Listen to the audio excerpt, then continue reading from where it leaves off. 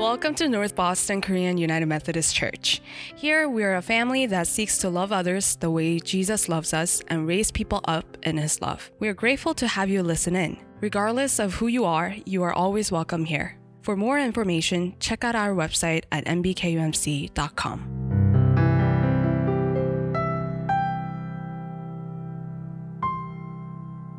Come on, we've got a crowd full of people. I'm used to saying this to a camera. Good morning.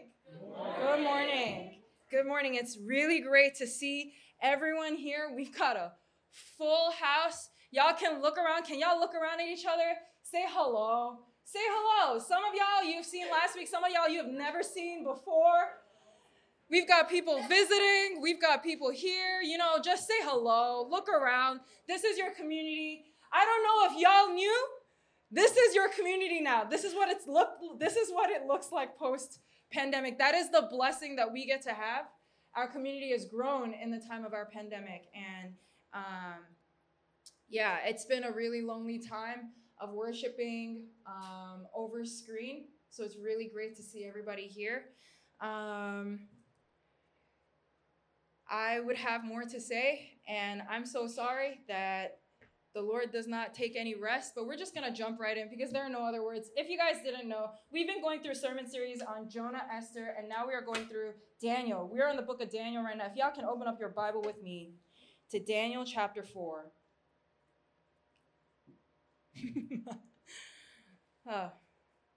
Daniel chapter 4.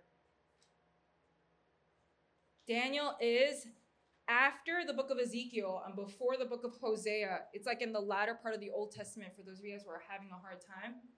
Daniel chapter 4.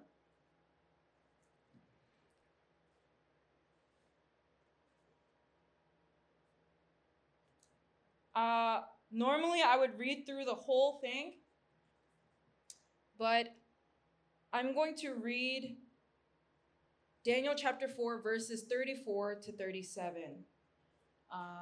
And we'll go into this. So y'all, obviously I'm not reading the whole thing, so you guys can skim with your eyes as I'm preaching. But Daniel chapter 4, I'm reading from the ESV. I actually recommend y'all read from the NIV, the NRSV. All of those things are more than acceptable translations. I will be reading from the ESV. For those of us who have not been in church for a while, we use a liturgical thing to honor God's word. And we're going to stand in a minute, but I'll say this is the word of the Lord. I'll read and I'll say this is the word of the Lord again, and y'all can say with me, thanks be to God, okay? So this is God's holy and perfect word. Can we all rise for God's word? This is the word of the Lord. At the end of the days, I, Nebuchadnezzar, lifted my eyes to heaven, and my reason returned to me. And I blessed the Most High and praised and honored him who lives forever. For his dominion is an everlasting dominion, and his kingdom endures from generation to generation. All the inhabitants of the earth are accounted as nothing, and he does according to his will among the hosts of heaven and among the inhabitants of the earth. And none can stay his hand or say to him, "What have you done?" At the same time, my reason returned to me. And for the glory of my kingdom, my majesty and splendor returned to me. My counselors and my lords sought me, and I was established in my kingdom, and still more greatness was added to me. Now I, Nebuchadnezzar, praise and extol and honor the King of heaven, for all his works are right, and his ways are just, and those who walk in pride, he is able to humble. This is the word of the Lord. Thanks be to God. Will we remain standing as I pray?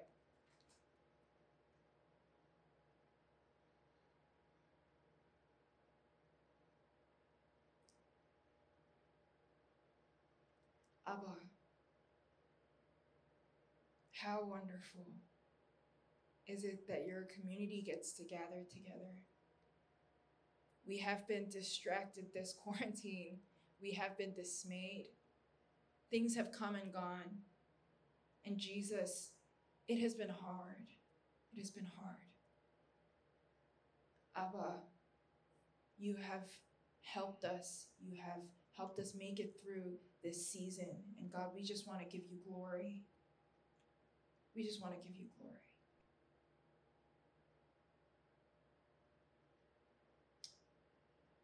Abba, would you hide me behind your cross that only your word is magnified? We take this moment, God, to honor you, to worship you, to praise your name, to bless your name, Jesus. Jesus, it is you. You are the one that we worship. You are worth it. You are not just a construct of our minds. You are a real person living in the flesh. Jesus, you could walk into this very room if you wanted to. You walked this earth and you went to be with the Lord. And now you are seated at the right hand of God, there to judge the living and the dead. Abba, we worship you. God the Father, God the Son, God the Spirit, we worship you. We praise your name. Be magnified in us. We love you. We give you glory. In Jesus' name I pray. Amen. So we're going to be continuing through our sermon series on Daniel. Daniel has been a lot. This chapter is a lot. I wish I had something fluffier and kinder. So I just want to say it right now, just in case it gets a little, crazy up in here. I'm just going to remind you, this is your weekly reminder that Jesus loves you, that he died on the cross for your sins, and that there's grace over your life. And so we're going to go into the book of Daniel. So this book is obviously written as a series of stories. The book of Daniel was written, this is post-Israel falling. Israel is in exile right now. And Nebuchadnezzar, we going to call him Neb. Neb, he is the king of this empire that includes Babylon. All right, it's like vast. We're talking like the Middle East, or that's not the right terminology for Western Asia, all into like the latter part, southern parts of Southern Europe, past and across the Mediterranean, the Mesopotamian. Like all across, it's a huge empire, and Israel is one of the people that have fallen. So Israel, over hundreds of years, they couldn't get it together, and they've fallen. And so that's what the book of Daniel has been like, right? And we've been seeing different stories of how to stay Christian in a godless world. Now we're going to hear, this chapter is very interesting because this chapter is one of the only chapters of this book that is written in first person for most of it until Daniel is speaking. So this chapter in particular, uncharacteristically, is written in the words of King Neb. Not written in the perspective of the Israelites, not written in the perspective of the church, but written in the perspective of King Nebuchadnezzar. So it's written in a testimonial way. And this chapter in particular, actually start with King Nebuchadnezzar praising the name of God for the first 3 verses before and the last 3 verses at the end. That's what we read. And it's written in a testimonial way with an emphasis on the wonder of what God did for the king. And it's written in the same format as Babylonian royal inscriptions. So I'm just going to try to explain this to you. Like, Neb is my neighbor. And I hope y'all can keep and track with me here. All right. So basically, there's this king. He's very powerful. He relies on himself. He likes what he's done. All right. But he has a lot of anxiety. Who can relate? I can relate. And he has a lot of anxiety. And he gets anxiety about what? He gets anxiety about dreams. This man has some crazy dreams. Okay. And so he dreams. This is not the first time he's dreamed. The last time he dreamed, he almost killed off all his wise men.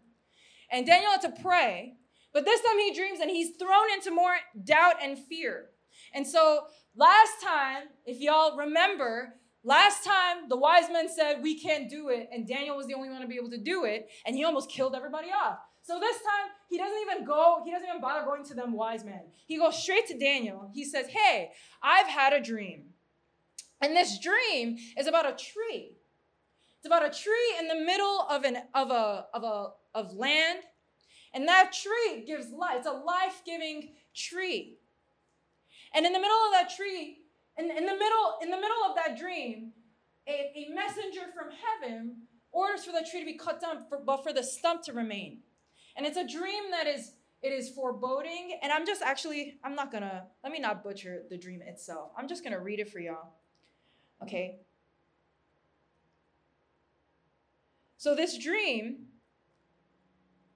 here we are. This dream in verse 13, Chapter 4, verse 13, I saw in the visions of my head as I lay in bed, and behold, a watcher, a holy one, came down from heaven. He proclaimed aloud and said thus, chop down the tree and lop off its branches, strip off its leaves, and scatter its fruit. Let the beasts flee from under it and the birds from its branches, but leave the stump of its roots in the earth, bound with a band of iron and bronze, amid the tender grass of the field. Let him be wet with the dew of heaven.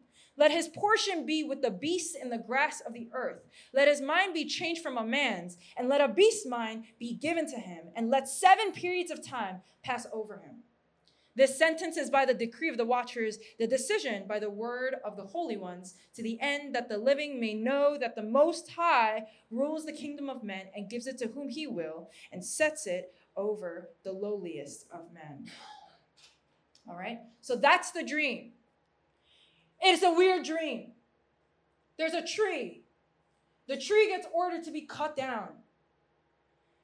And the tree gets ordered to turn into a beast 7 times. That means 7 years. And so he's weirded out. He has a lot of anxiety and fear. He goes to Daniel.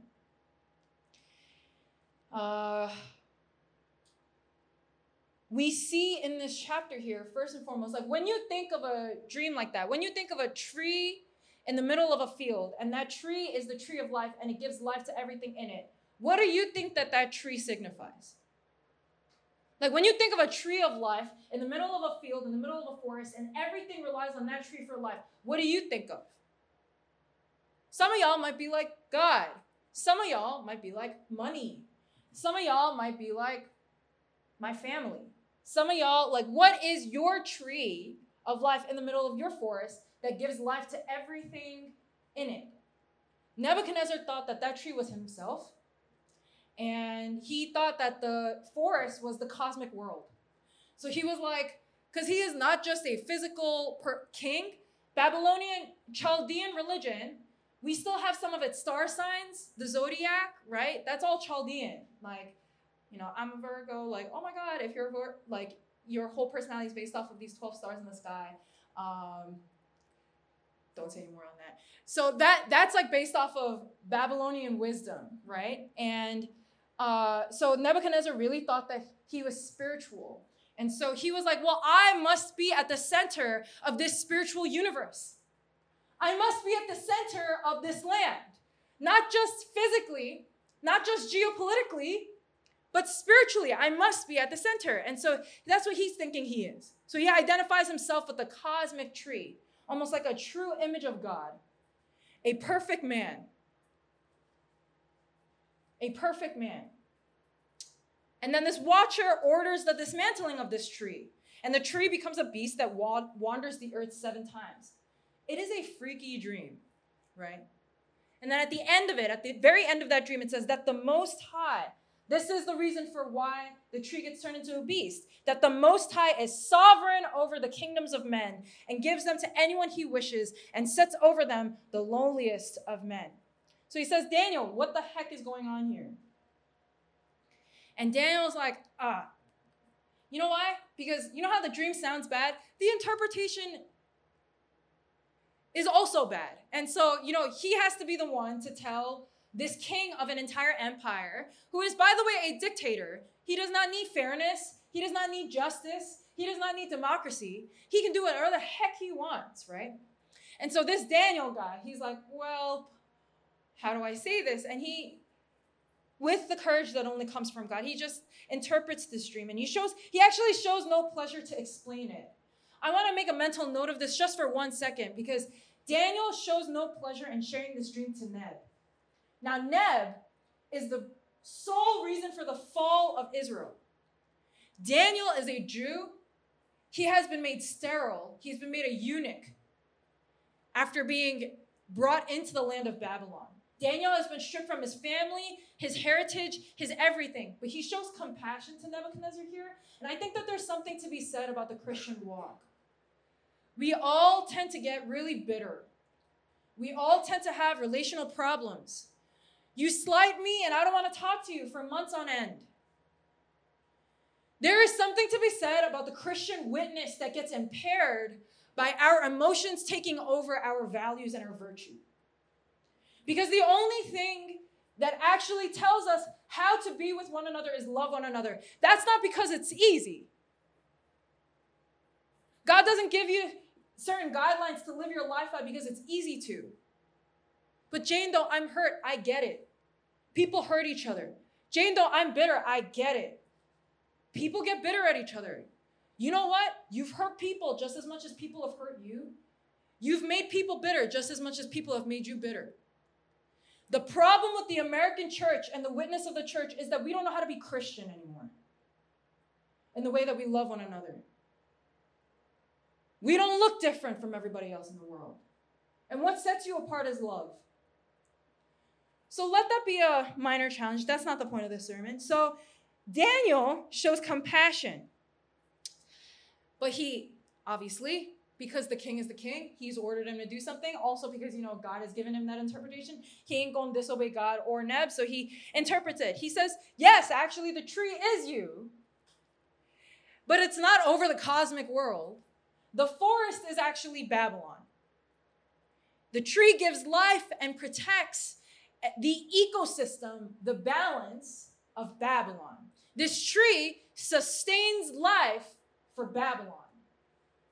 So he says, not over everything, all right? Like, you're not spiritually, like, the center of the universe. I know. Oh, my God. Not the center of the universe. You are only the center of Babylon. But this message and this dream is not a dream of protection and provision. Although it is, there are undercurrents of it. This dream is a dream of judgment. It's a proclamation of judgment. The judgment for that forest falls upon that tree because the tree is the center of life for the forest. So if the forest does something wrong, the tree gets punished for it. We all know, first children in the room, your siblings do something wrong. Who's going to get in trouble? You are. Your younger brother, your younger sister, they wall out. Who's going to get in trouble? You are. Your cousin acts out, but you were upstairs and that person was downstairs and y'all were in the same house. Who gets in trouble? You do. So this is what's happening here. The judgment, I'm so sorry, first children. I'm so sorry if I triggered you. I'm so sorry. Did not mean to do that. It was an illustration. So the judgment falls upon King Neb. And what happens? He gets turned into a beast. His reason gets taken from him. 7 times on the earth. That means 7 years. But this is a conditional message. What is a conditional?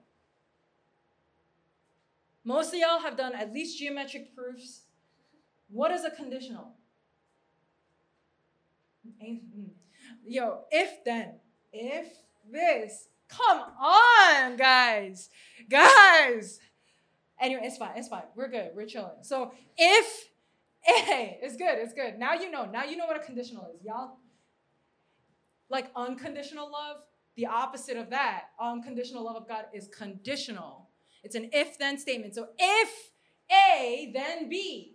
If I jump up and down, my skirt will fly up.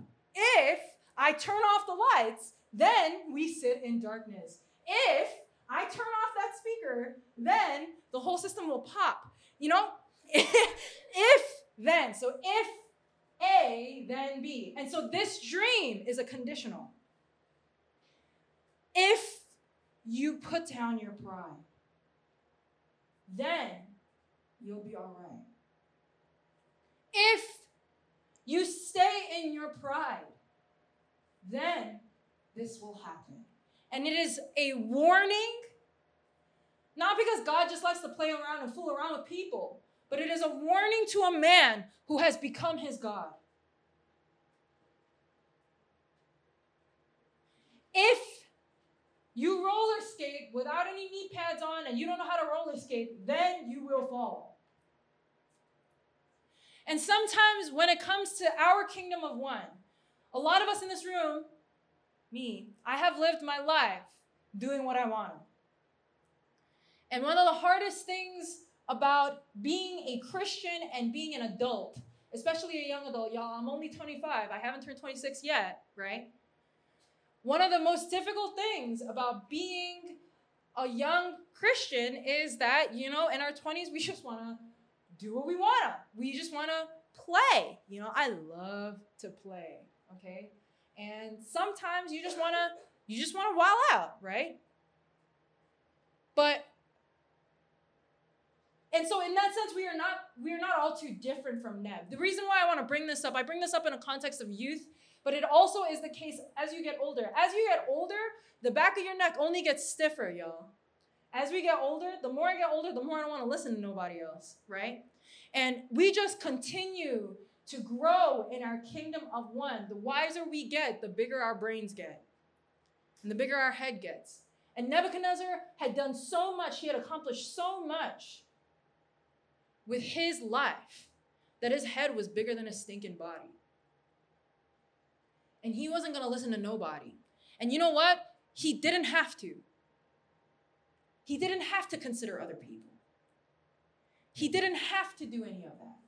And so to a man who was in full control over an entire area, multiple plundered nations, to only give attention to his gut and the people that he wanted to listen to, the advice he wanted to hear, God was giving a warning. Hey, I'm right here. This is about to happen to you, but it don't gotta if you will just humble yourself. Well, 12 months later, okay, and I want y'all to remember, this is told in the perspective of Neb. So 12 months later, King Neb, he's chilling on his rooftop. Back then, Babylonian rooftops were flat, and so people lived and enjoyed life on their rooftops, much like life today. And Neb was on his rooftop. And he's looking, and it's the rooftop, because it's his palace. It's like the highest point of the whole freaking empire. And so he's looking out. It's all these lights, just houses for miles, civilization for miles and miles, as far as his eye can see. He goes, wow, look at what I've accomplished. Wow, look at all that I have hustled to bring together. Amazing, right? Now, this high point, often in the Old Testament, the imagery of the highest point, the highest mountain, is an allusion to idolatry. And Babylon is a polytheistic empire, which means there are idols for miles and miles and miles. Miles and miles and miles, right? But we don't see an idol here, because he is his own idol.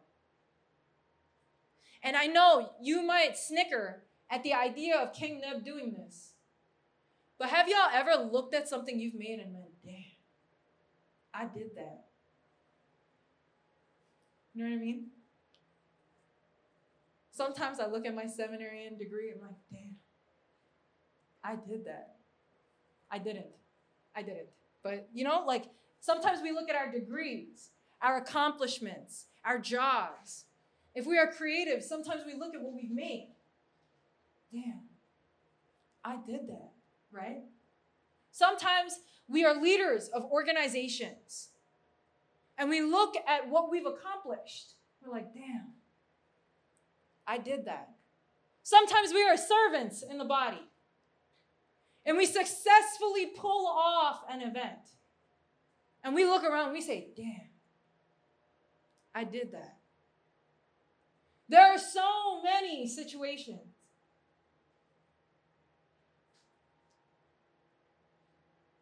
So many situations. A job that you successfully landed. Putting food on the table for your family. Good grades. The pleasure of knowing that you have satisfied the people you love. Being diligent. Getting ahead of others. Being a highly motivated, highly competent, diligent, and driven individual. All of these things are things that society genuinely tells you, hey, that's a great thing. And it's not a bad thing. But King Nebuchadnezzar looks at what he's done. Because he hustled, he grinded. When others were fooling around, he was putting pen to paper. He was on that flow. He was getting the bread, right? And he busted his butt and made an empire. He looked at himself and he said, look at that. I did it. I made it. And that's when judgment falls upon his head. The Lord says, I don't want to, here, I won't butcher that.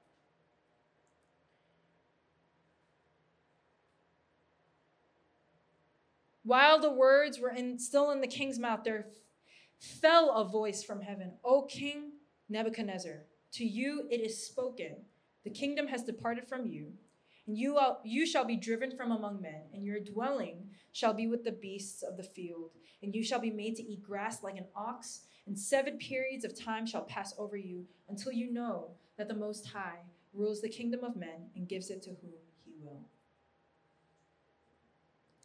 AKA, man did not listen, and what the Lord had said, because God is incredibly consistent, what the Lord had said happened. So the king of this empire literally becomes crazy. He goes, this is not even in historical records, there's a time period where King Nebuchadnezzar randomly, literally acts like an animal.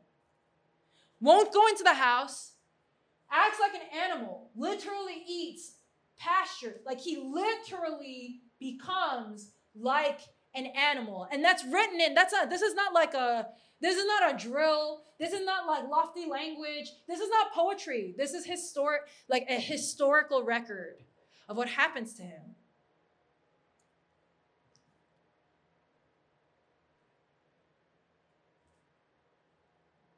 Seven times. The number 7 in scripture indicates completion. 7 years. A whole season. The king of Babylon, the ruler, the dictator, the guy in charge of everything. This guy is way more powerful than presidents. There is no equivalent of a ruler like him in our contemporary society today. Okay? So basically the guy that literally dominated an entire hemisphere starts acting like an ox for 7 years. Sounds a little crazy, and this is where mental health comes into play. So this is seen to be his insanity, and it's actually talked about, I don't want to stigmatize mental health. I'm not saying that mental health is to be like a beast. Please. Mental health is normalized. It should be normalized. Everybody struggles with it. I struggle with it. I have mental health problems. And so that's not what I'm talking about here. But this is something that happens to King Neb for 7 years. Because a man who thinks he is like a god must become a beast in order to learn that he is only human. I'm going to say that one more time. A man who thinks he is like a god must become a beast to learn that he is only a human being. At the appropriate time, he raises his eyes to heaven and his sanity is restored. And he praises God. You might wonder, why would you praise God? If this is what God has done to you, why would you praise God? Number 1, it's safe to say that God has protected him. You know what happens to a human being if he acts like an animal? Actual animals can trample him. You know what happens to human beings? We are pretty, for all that we are sentient and brilliant about, right, in comparison to the animal kingdom, our bodies are pretty weak. And yet, Nebuchadnezzar went to be like an animal and God preserved him. Yes, God made a really hard lesson out of him. But God preserved him and he carried him. he also protected the people of Israel during this time.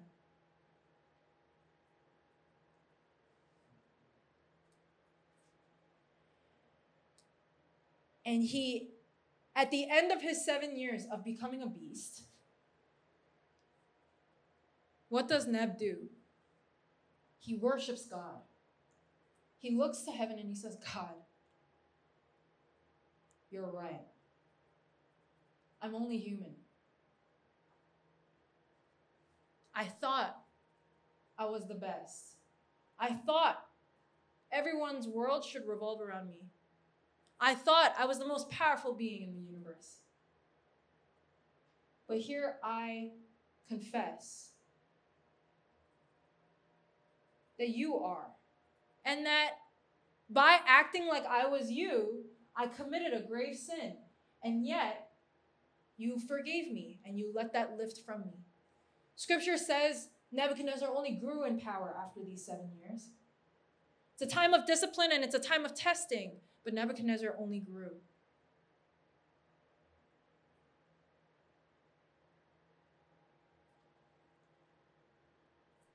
Why does a passage like this exist in Scripture?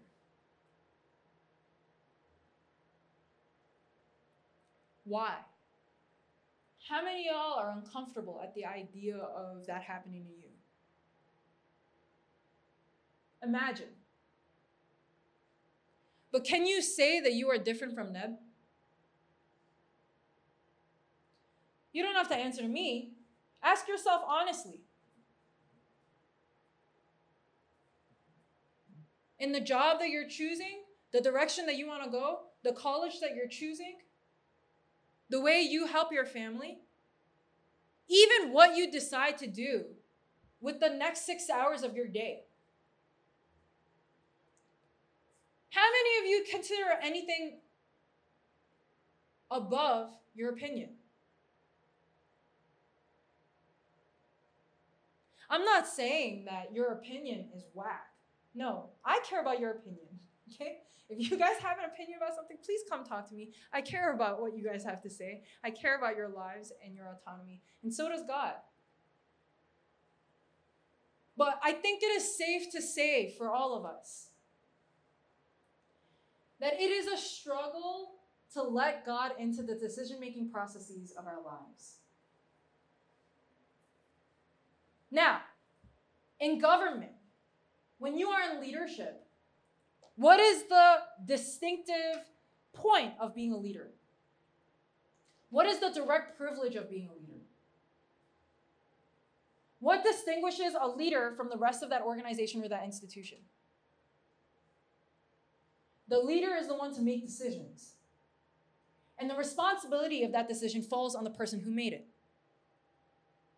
That's what it means to be a leader. It's also cooler because many of us like to make decisions. Why does everyone strive to be a leader? If the only distinguishing factor of a leader, other than having more things to own, is the fact that you make decisions. It's because all of us like making our own decisions. So, based off of that logic, it is safe, would you not say it is safe to say that the primary decision maker of your life is yourself? Is there a person here that can say that the primary decision maker of their life is God? And so then, are we so different from them?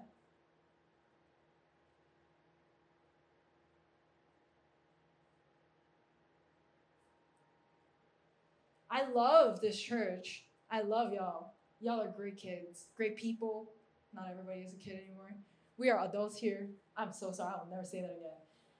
This is a wonderful community filled with brothers and sisters that I love and cherish. That being said, me included, y'all, we are no different than this guy. And a man who thinks he is like a god must become a beast to learn that he is only human. We often wonder, God, why would you do this to me? Why would you do this to me? I didn't get the job I wanted. I didn't get the college career I wanted. This pandemic didn't pan out for me in the way that I thought it would. God, why would you do that? And for some of us, maybe it has. And we're like, oh my God, I got the job I wanted. Oh my God, I got into the college that I wanted to go to.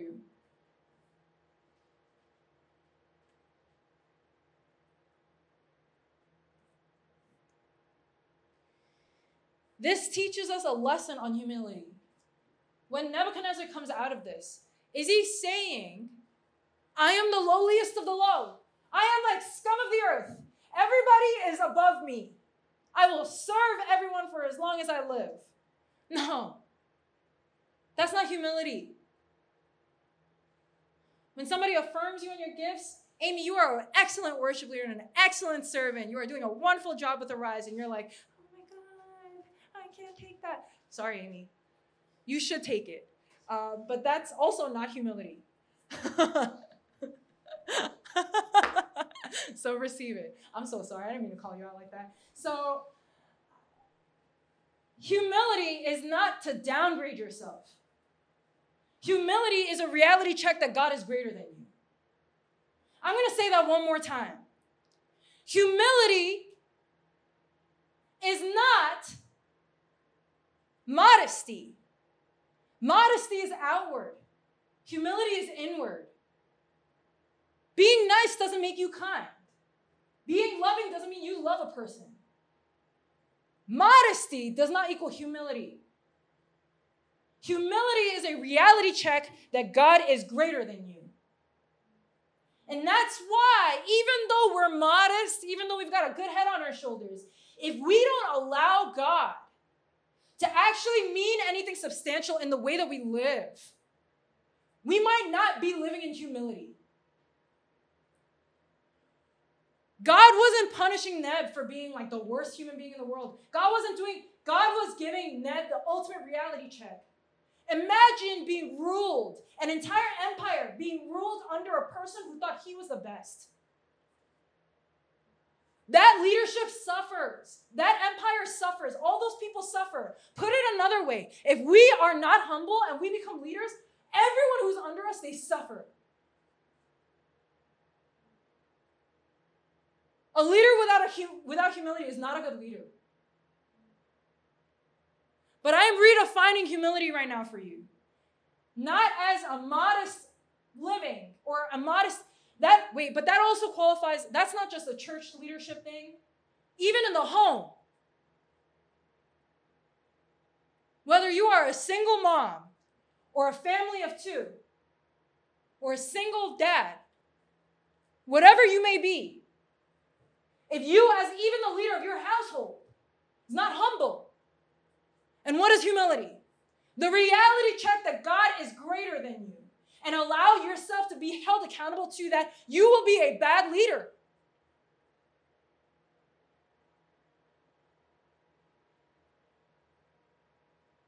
Your kids might grow up well, but they might not know that God is greater than them.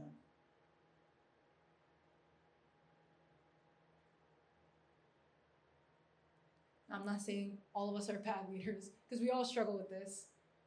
But I'm saying we have to be wrestling with this. We really care about the people that are under us as well. We have got to be wrestling with these things. What does humility entail for you? We feel sometimes like we can have some credit. I honor all that you do. Everything that every single person in this room has done to be at the point that they are, I honor you. All those years searching for a job, all those years making ends meet, all those years busting your butt, just so that you can make it better for the generations under you. All that you have done as young adults trying to make it in a world that does not work in your favor. I honor you. I honor all the work that you've done. But if you don't know how to acknowledge that God was at the center of what you were doing, if you don't know how to acknowledge the physical reality that God actually was the one helping you, that if God shuts all your doors, You can't even get up from your seat?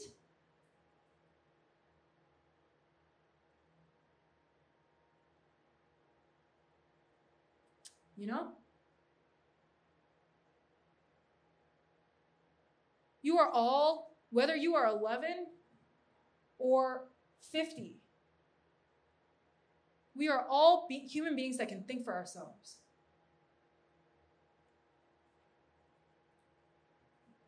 On the other end, when you feel like you've protected everything just for everything to fall, when you feel like you're in a situation beyond your control, just as much as you might have to accept that God was with you, that God was the one that opened every single door for you to have the life that you have right now, that even now, God is the one at work.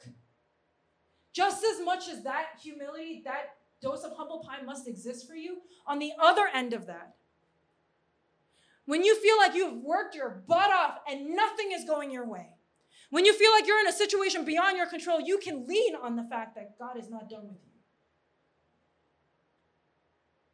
But you cannot just take the encouragement without taking the reality. Do we live under the sovereignty of God? I know this pandemic, God might not have felt so real. The reality is that whether or not you feel like God is real, God is real. I do not need to feel like Tim Yim exists for Tim to wake up in the morning and breathe. If Tim doesn't exist in my brain, he ceases to be as a human being. No.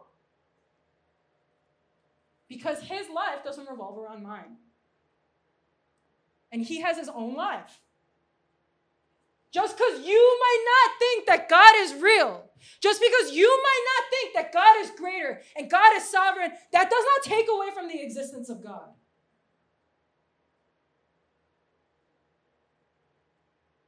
So that is the reality.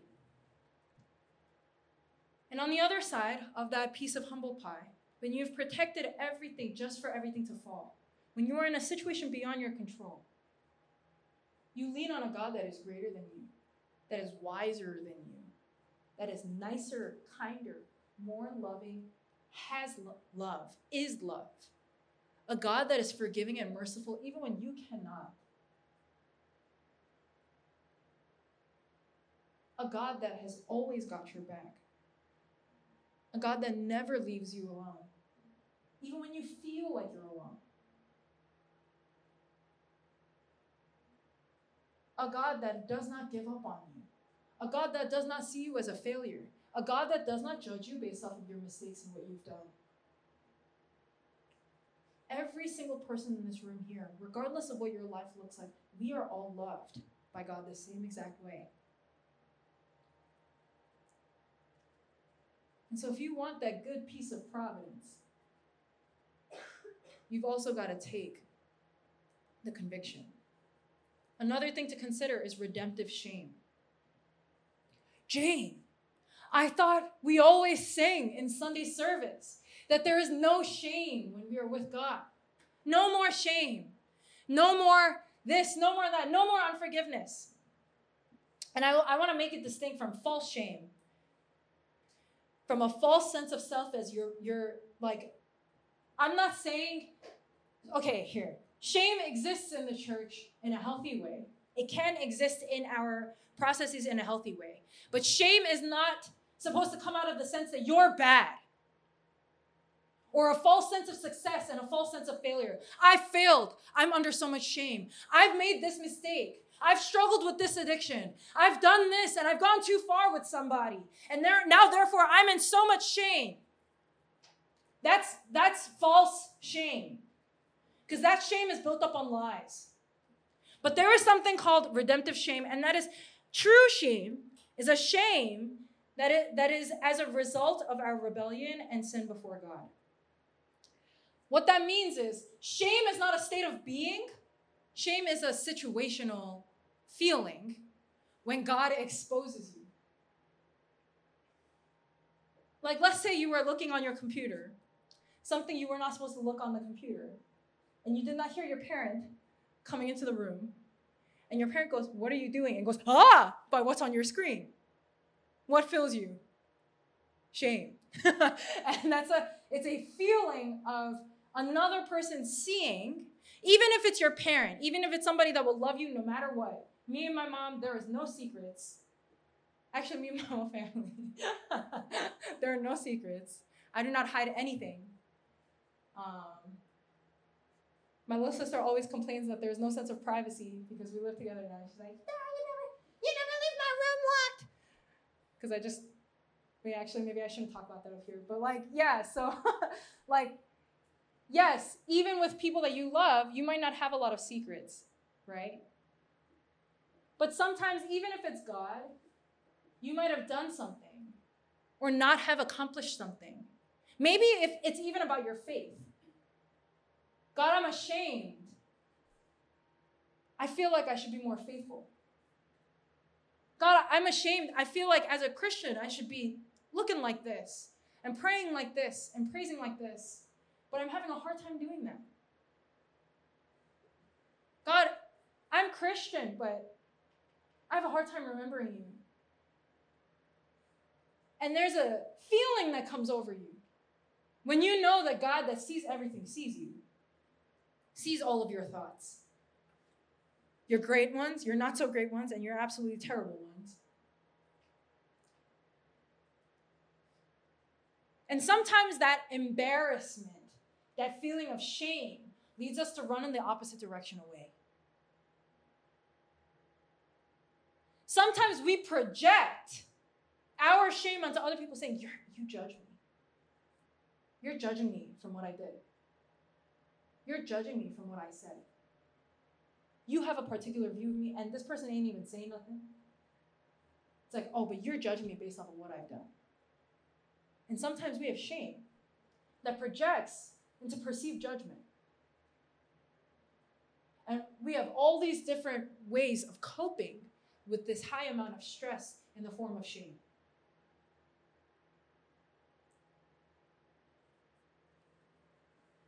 Hey, there is such a thing where you can be sorry for what you've done. In the church, to Hananim, to our God who sees us and loves us, there are moments where you might be in shame. But number one, that does not play on your identity.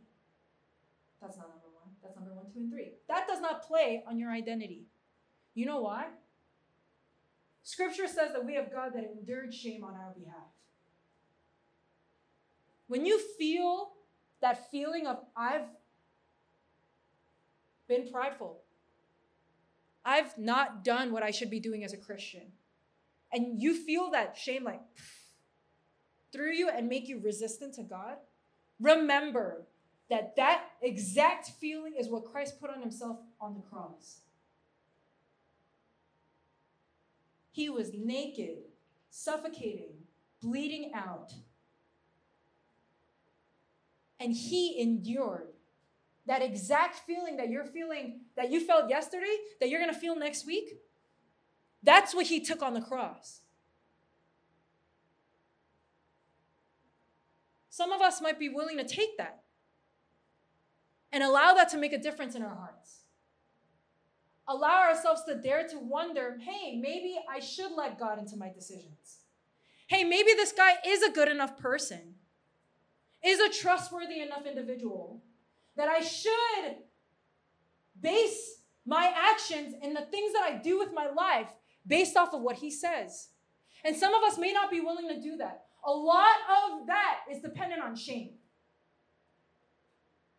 Because when shame gets put into our identity, it becomes a lie that gives birth to apathy.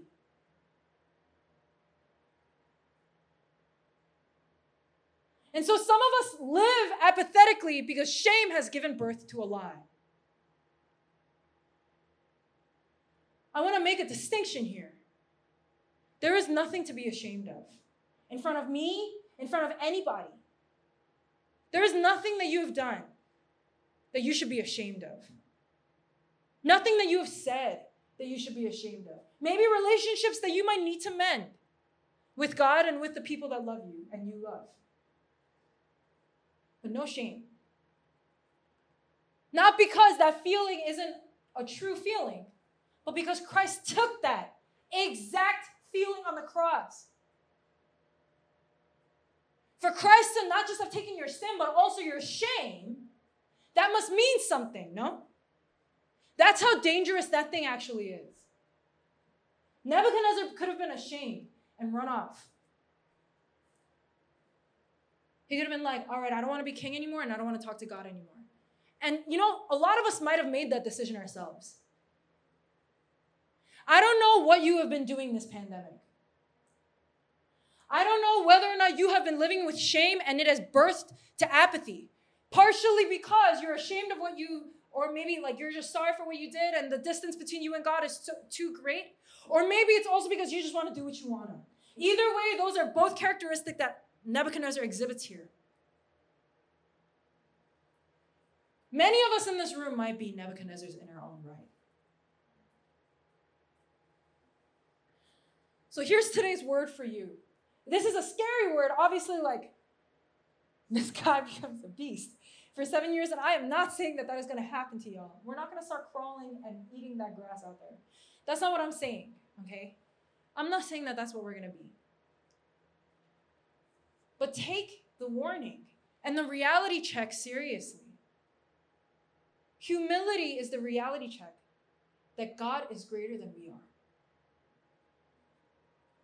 Humility is the reality that we as humans, we are limited to this.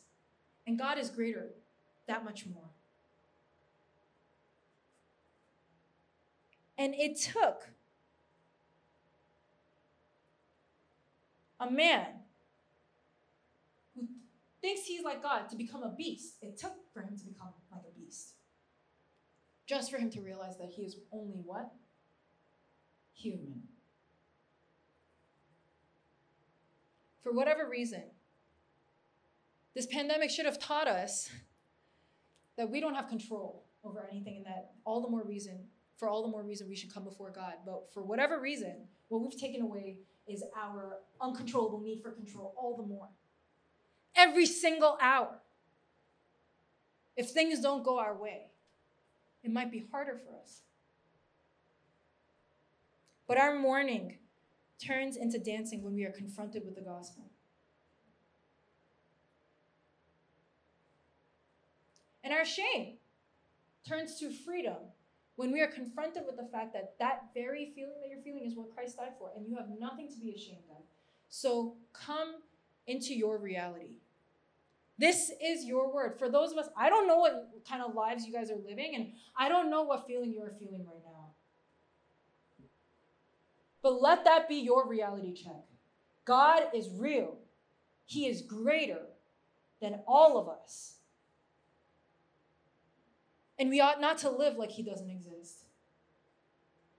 And if you feel like you're too far, it's a legitimate feeling, but that's not your identity. That's exactly what Christ paid for. Not just your sin, but your shame. I'll end with this. Jesus is the humble king. Where King Nebuchadnezzar was strong and arrogant, where King Nebuchadnezzar was quick to turn blame on other people, even as he was primary decision maker, where King Nebuchadnezzar was only human, God is both human and man. Unlike this example of an absolute king, Jesus showed kingship by washing your feet. Jesus, as the true and perfect king, sees you wherever you guys are right now, whatever you guys have been doing. He sees you, and he loves you, and he embraces you. He bends over backwards for you to know that you are loved. Even when you're unwilling to look at him, He takes care of you. He sets up your next steps. He does not leave you alone. He does not take you far away. What does that mean for your life? Will you walk away from your king to be your own?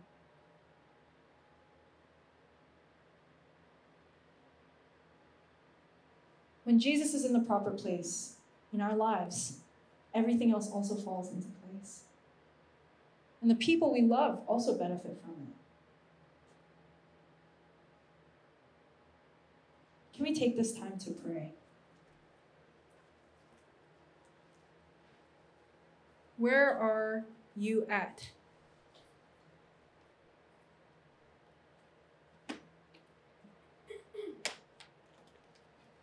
Where are you at in your walk?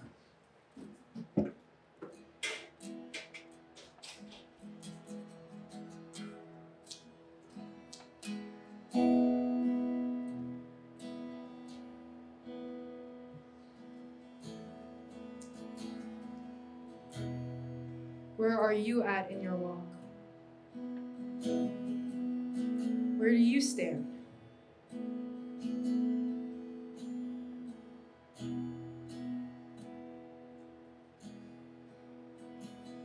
What rules your life? The people you love? Your values and your virtues? All good things. All wonderful, wonderful things. But they might not be God. Maybe it's your comfort level.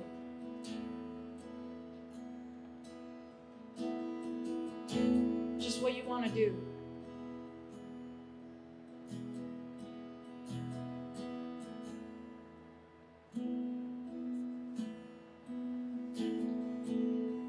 But at this time, can we just come clean before our Can we just come clean and allow Him to speak into your shame? Allow Him to speak into where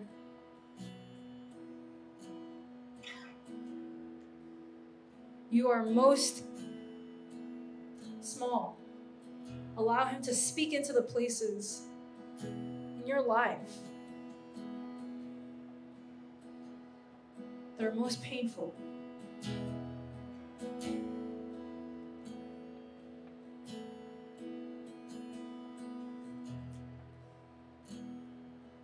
As we are confronted with the reality that God is greater, whether or not we perceive it, can we just be honest for those of us who are knocking on the door? To ask God, I don't know what it's like to live aligned to you, but I want to try. God, I don't know if you're there, but I want to get to know you person to person.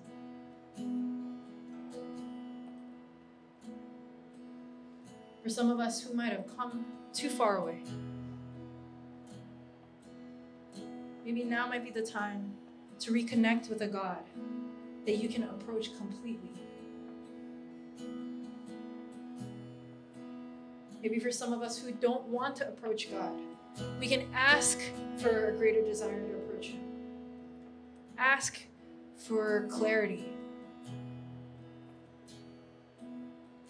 For some of us who are bitter, who are going through a tough time, and are having a hard time coming before the Lord because of our tough time, let's come to Jesus just as we are and just have an honest conversation with a God that gives to you exactly what you need.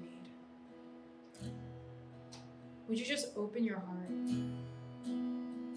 to talking to Him? Let's take this time to pray. Let's pray.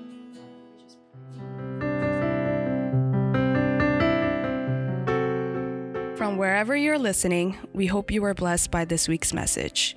For more information, check out our website at mbkmc.com.